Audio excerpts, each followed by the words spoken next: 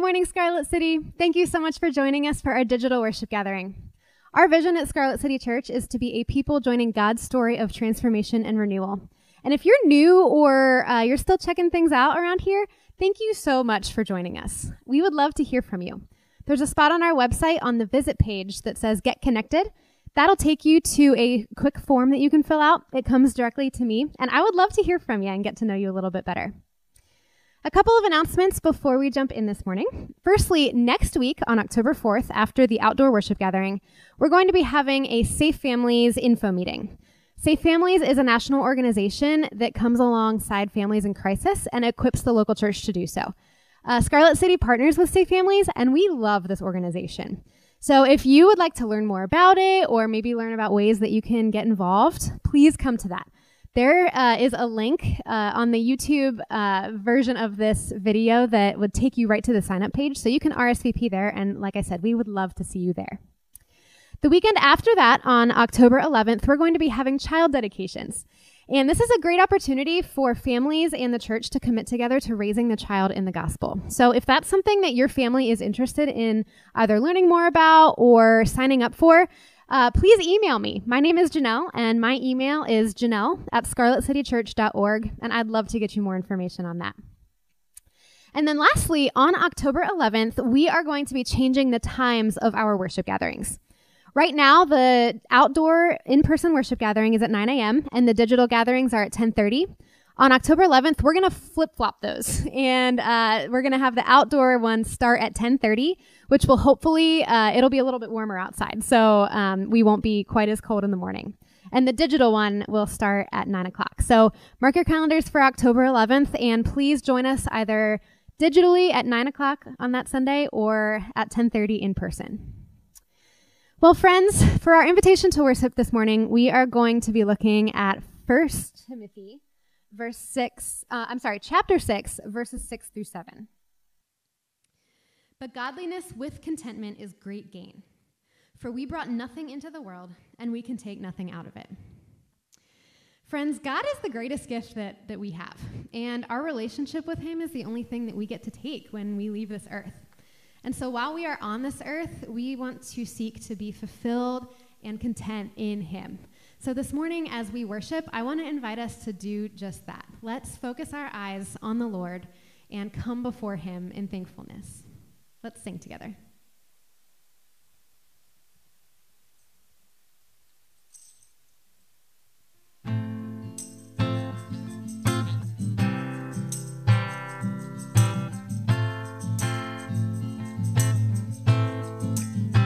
Before the throne of God above, I have a strong and perfect plea, a great high priest whose name is love, whoever lives and pleads for me.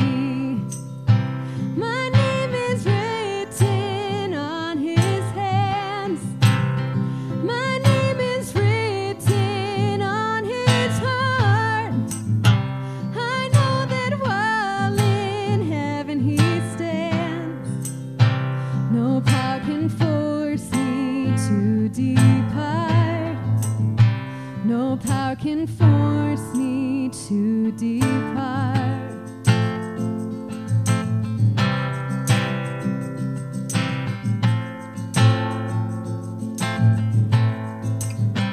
When Satan tempts me to despair and tells me of the guilt within, upward I look and see him there, who made an end of all my sin. Because the sinless Savior died, my sinful soul is counted free.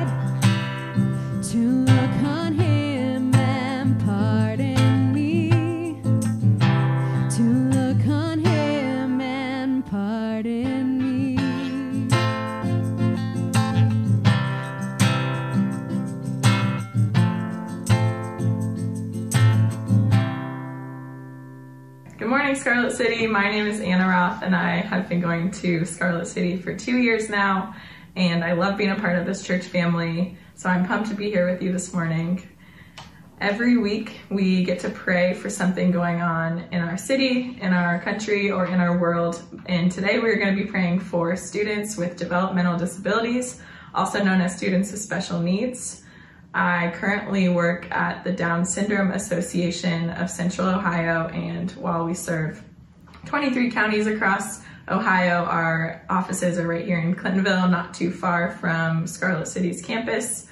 And right now I'm in the mess with parents with this whole distance learning situation, and many are surprising me with their resilience and their attitudes, but I'm also talking to many who are tired, who are worried about their own child's growth, and who are feeling like they're falling short. So we're going to be lifting them up today, as well as their kiddo who has a developmental disability. And so, namely, I see a lot of students who are not getting the friendships that they typically get in a normal school year, since they don't always connect with their friends as they do outside of school, as their typical peers do. So we're also going to be lifting them up today together, which I'm excited about since it's so close to my heart. So let us pray. Father, thank you that you are the God over everything, God, that you care about each of us uniquely in every season and all seasons. I pray that specifically you would be with our parents of children with disabilities, that you would be strengthening both them and their family. God, I pray that you would provide hope, whether that is encouragement or whether that is practical help in the home, that it wouldn't just feel like it's falling on them. God, I pray that there would be moments of fun and small victories that keep them going. And Father, I also lift up our friends and loved ones with disabilities who may be feeling more isolated during this season. God, I pray for just one friend who would come alongside our friends and remind them what's true about them, that they are cared about and known and loved and remembered. So Father, we love you and we trust you with this, as we do with all things in this crazy and weird season, God, that you are near to us. And so thank you for that. In your name we pray. Amen. We are also continuing our series in Philippians, and we'll be hearing from Mike as he teaches from Philippians 4:10 through 23. So I'll be reading out of the NET version. And it starts in verse 10 saying, I have great joy in the Lord, because now at last you have again expressed your concern for me. Now I know you were concerned before, but had no opportunity to do anything. I am not saying this because I am in need, for I have learned to be content in any circumstance. I have experienced times of need and times of abundance. And in any and every circumstance, I have learned the secret of contentment, whether I go satisfied or hungry, or have plenty or have nothing. I am able to do all things through the one who strengthens me. Nevertheless, you did well to share with me in my trouble. And as you Philippians know, at the beginning of my gospel ministry, when I left Macedonia, no church shared with me in this matter of giving and receiving except you alone. For even in Thessalonica, on more than one occasion, you sent something for my need. I do not say this because I am seeking a gift. Rather, I seek the credit that abounds to your account. For I have received everything, and I have plenty. I have all I need because I received from Epaphroditus what you sent, a fragrant offering, an acceptable sacrifice, very pleasing to God. And my God will supply your every need according to his glorious riches in Christ Jesus. May glory be given to God our Father forever and ever. Amen. Give greetings to all the saints in Christ Jesus. The brothers with me here send greetings All the saints greet you, especially those who belong to Caesar's household. The grace of the Lord Jesus Christ be with your spirit. Well, good morning, good afternoon, good evening, depending on when you're watching this. My name is Mike Juday. I'm one of the pastors here at Scarlet City Church, where we believe that we are people joining God's story of transformation and renewal. If you're visiting with us on our digital worship gathering, I want to especially say thank you. We'd love to connect with you. If you would go to our website and follow the Connect tabs and share some of your contact information, we would love to get to know you a little bit better and learn about what brought you to visit with us today. Well, when we think about the word contentment, what do you think of? Maybe even consider saying it out loud, content, or I am content. For me, when I think of the word contentment, I first go to food and eating. Contentment is that magical middle ground between no longer hungry and uncomfortably full. It's that right in the middle of being satisfied. And there are some times when I hit it, sometimes when I don't reach it, sometimes when I go past it. But if we're honest with ourselves, contentment in life is a lot more elusive to find. It's a lot more elusive to practice. It's a lot more elusive to live in.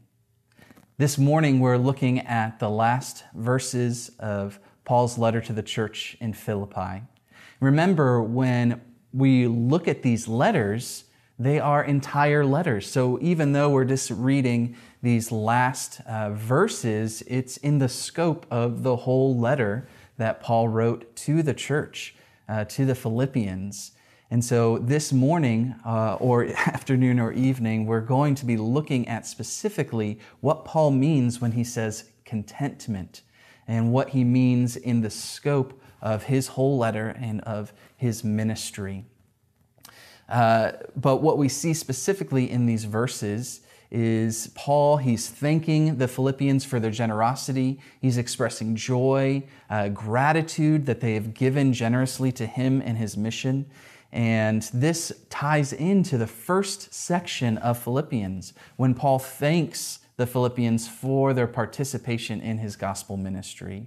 And he's doing the same thing here. He's thanking them for their participation. But inside of this thank you that Paul gives to the Philippians, he has these few verses that talk about contentment.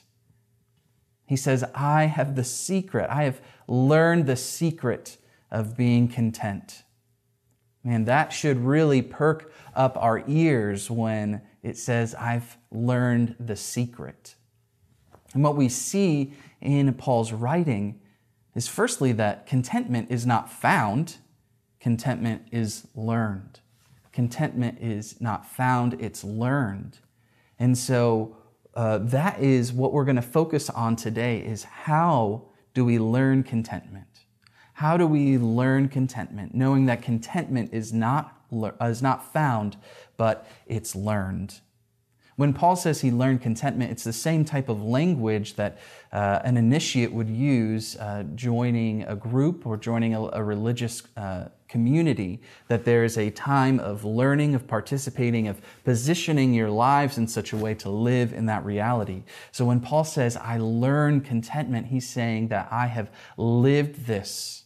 I have experienced this. I wish that contentment was something that I could just say, here is the secret, and it's one thing, and all you have to do is believe it, and you will be content.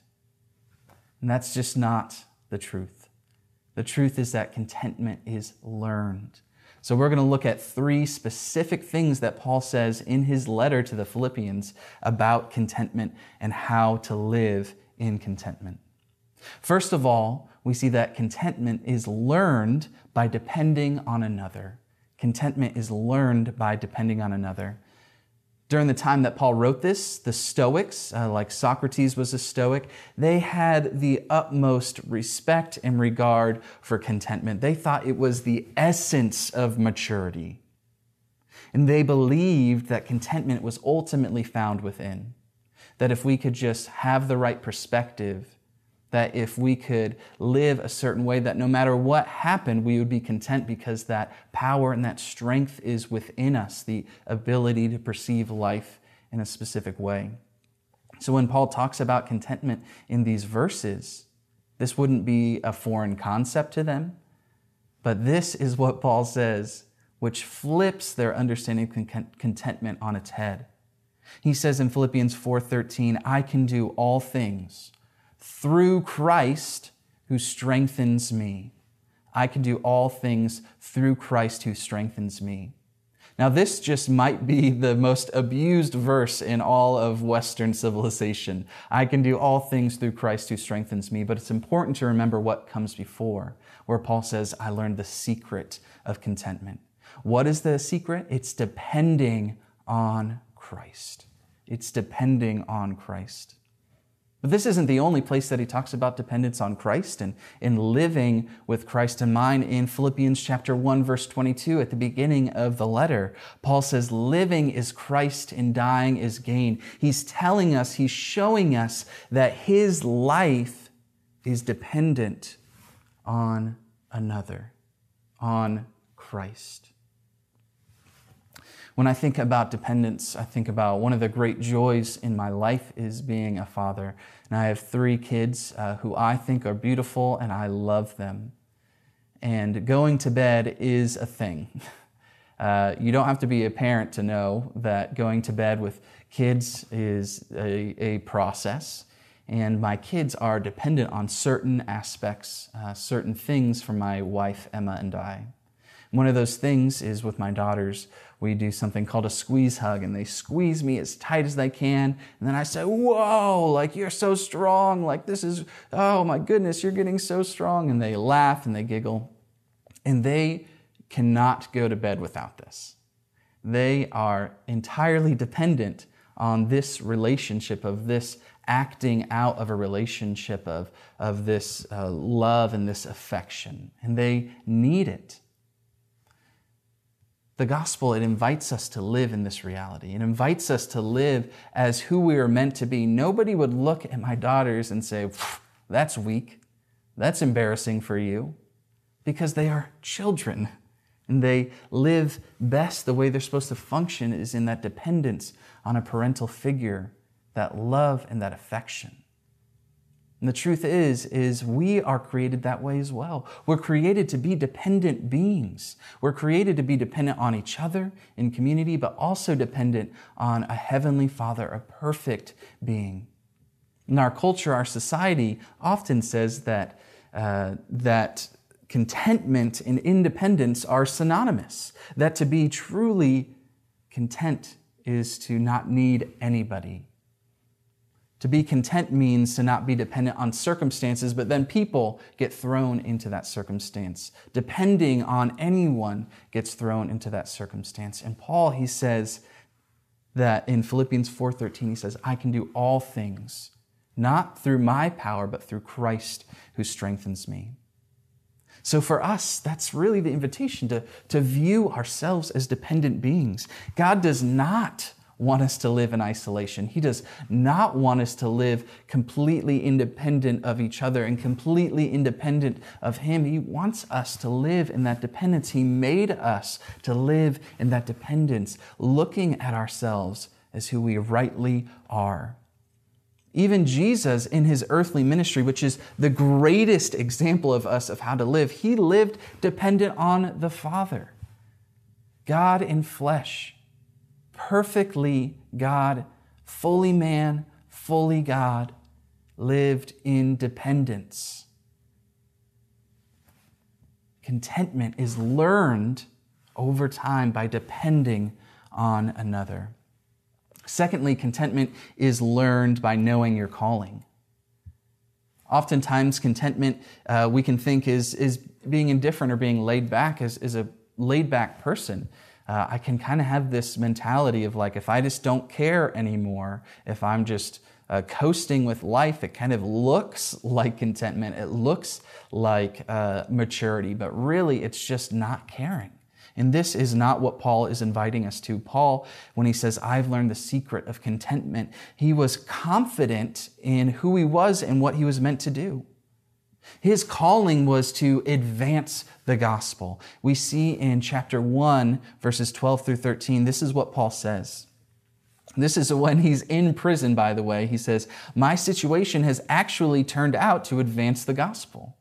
The whole imperial guard and everyone else knows that I am in prison for the sake of Christ. See, his calling was to advance the gospel, and because he was confident in who he was and his calling, it didn't matter his circumstances. He was content because he was able to live in that calling. He was able to know and act accordingly and be content no matter his circumstances. Now, when I think about calling, in my faith journey, calling has been a dirty word. It has been something that I have been prone to, but also seen abused. Thinking of when somebody who is in a faith community talks about their calling, worst case scenario, they are trying to use God language to convince you to agree with them doing whatever they want. To make an easy example, I can say I'm called to play with LeBron James in the Los Angeles Lakers. That doesn't mean that that's right, but a lot of us function this way. We think about what we really want, and then we say, oh man, that must be a calling, so I'm going to tell everyone, and they have to kind of yield to my calling, which is from God. But really, when we think about the word calling, when we think what it means to be a Christian, someone following Christ, that is our calling. A calling is to think, it is to speak, it is to act, and it is to live entirely to God's glory. This is our calling. So how has God called you? How has he called you? Consider who you are. Consider your desires and your hopes. Consider your situation and capacity. The Bible says that the body of Christ is a diverse group, dependent on one another for each of our skills and competencies and gifts. What is your calling? Where is God calling you to live? How is God calling you to live? And I want to specifically mention this, that calling is not synonymous with a ministry role. Calling is not synonymous with a ministry role. Calling is, how do we live? How do we function? How do we operate in our neighborhoods? How do we live in our work? Yes, it does dictate to some degree where we work, but it is more deep than that. It is how we function and how we live. Our calling is to live, is to think, speak, and act to the glory of God. And it is when we are the most confident in our calling, the most confident in who we are as individuals and who we are as God's children, that we can learn contentment, living in this over and over and over again in our lives. So contentment is learned from depending on another. Contentment is learned by knowing our calling. And then lastly, contentment is learned by acknowledging discontentment. Let me say that again. Contentment is learned by acknowledging discontentment. A lot of us can think that contentment just means resigning to your situation. I'm content. That's kind of like the bare minimum. But that is not what Paul is saying here. Contentment and holy ambition, they go hand in hand. They are partners. In Philippians chapter 3, 12 through 14, Paul says, and Pastor Jacob preached on it just a couple weeks ago, Paul says that he strives with single-minded focus. He strives with single-minded focus. And what does he strive for? In chapter 3, verse 10, he says, to know Christ, to know him. So there's this tension that Paul says, I'm content here being faithful to my calling. I'm content depending on Christ. But just a few verses earlier, he says, but I haven't fully achieved it. And I'm striving and I'm pushing and I'm working hard towards that end, because he notices he's discontent with what is keeping him from Christ. This is the tension that we live in. This is the tension that we learned to function in. And it's not just avoiding what makes us discontent and saying, oh, I'm totally cool, I'm content. No, it means admitting, man, I am not satisfied. I am not satisfied with the way things are. I am not satisfied with my relationship with God. I am not satisfied with how things are going. When we look at Paul's ministry, his preaching the gospel message, it is radically countercultural. It is radically multi-ethnic. It is radically self-sacrificing. It is radically just. It radically defends the marginalized and oppressed. All of these things are things that address what should make us discontent in life. It should make us admit that things are not the way that they should be. The gospel message, that is Christ, God's Son, He has destroyed the fear of death by defeating death and giving us freedom and life. It's an acknowledgement that things are not as they are meant to be. The fact that Jesus destroyed death said that death did have control over us. The gospel that we're invited to, the gospel tells us that we should be discontent with life apart from God. It tells us that something was not as it was meant to be. Now, there are two types of people in life. There's people that say the glass is half full and people that say the glass is half empty. But that's not what the gospel invites us into. We're not invited just to be glass half full people. We're also not invited just to be glass half empty people. Well, the gospel invites us to fully acknowledge both, to be able to look and see what we have in Christ, to depend on Him, to be assured of our calling, to be able to admit that there are things that the glass is half full. When we acknowledge our discontentment, it can be really hard because it's painful to admit those things. And so sometimes our desire is to be glass half full people, to be silver lining people, to avoid the pain, to avoid the hardship. And that was a lot of what Pastor Jay talked about last week. That peace that is offered to us in the gospel is not the absence of pain. It is not the absence of conflict. We're invited to acknowledge that the glass is both half full and half empty. So this means for us as people living in the reality of the gospel that when we see injustice, we fight for justice. This means that if we see oppression, we defend the oppressed. It means that if we see the destructive sin in our lives, we live and we act and think to reorient our aim back to glorifying God. Contentment and holy ambition go hand in hand. Contentment is not just resigning to the way that things are. Contentment, it actually gives us the ability to fight. It gives us the ability to press forward. God, He was also discontent. He was discontent in recognizing our separation from Him. It says in Philippians chapter 2, verses 6 through 8, it says, Jesus, who though He existed in the form of God, did not regard equality with God as something to be grasped, but He emptied Himself by taking on the form of a slave, by looking like other men, and by sharing in human nature. He humbled Himself by becoming obedient to the point of death, even death on a cross. God, He fought for us. God fought for us in His stability, in that beautiful dependence inside of the Trinity. He acknowledged that the life that we are living was not the life that was meant for us. Jesus, being faithful to His calling, He died for us, destroying the power of death in our world.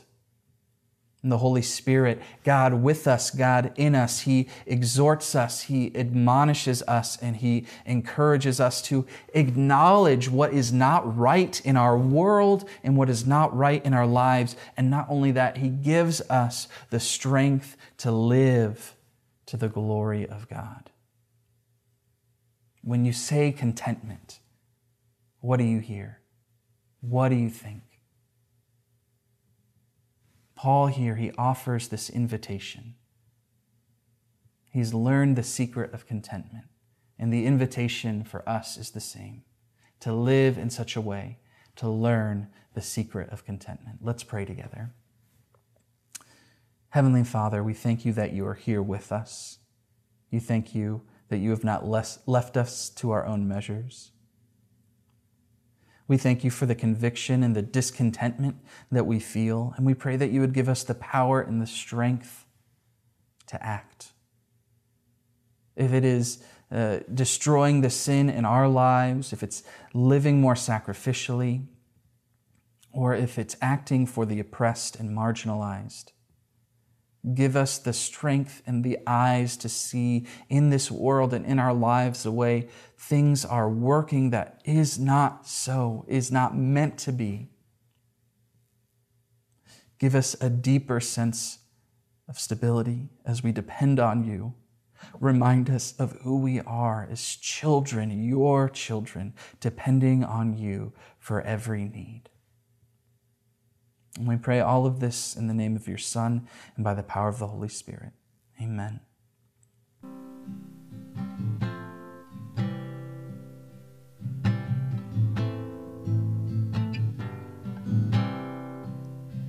Mine are days that God has numbered. I was made to walk with him. Yet I look for worldly treasure and forsake the King of Kings. But mine is hope in my Redeemer. Though I fail, his love is sure. For Christ has paid for every failing. I am his forevermore.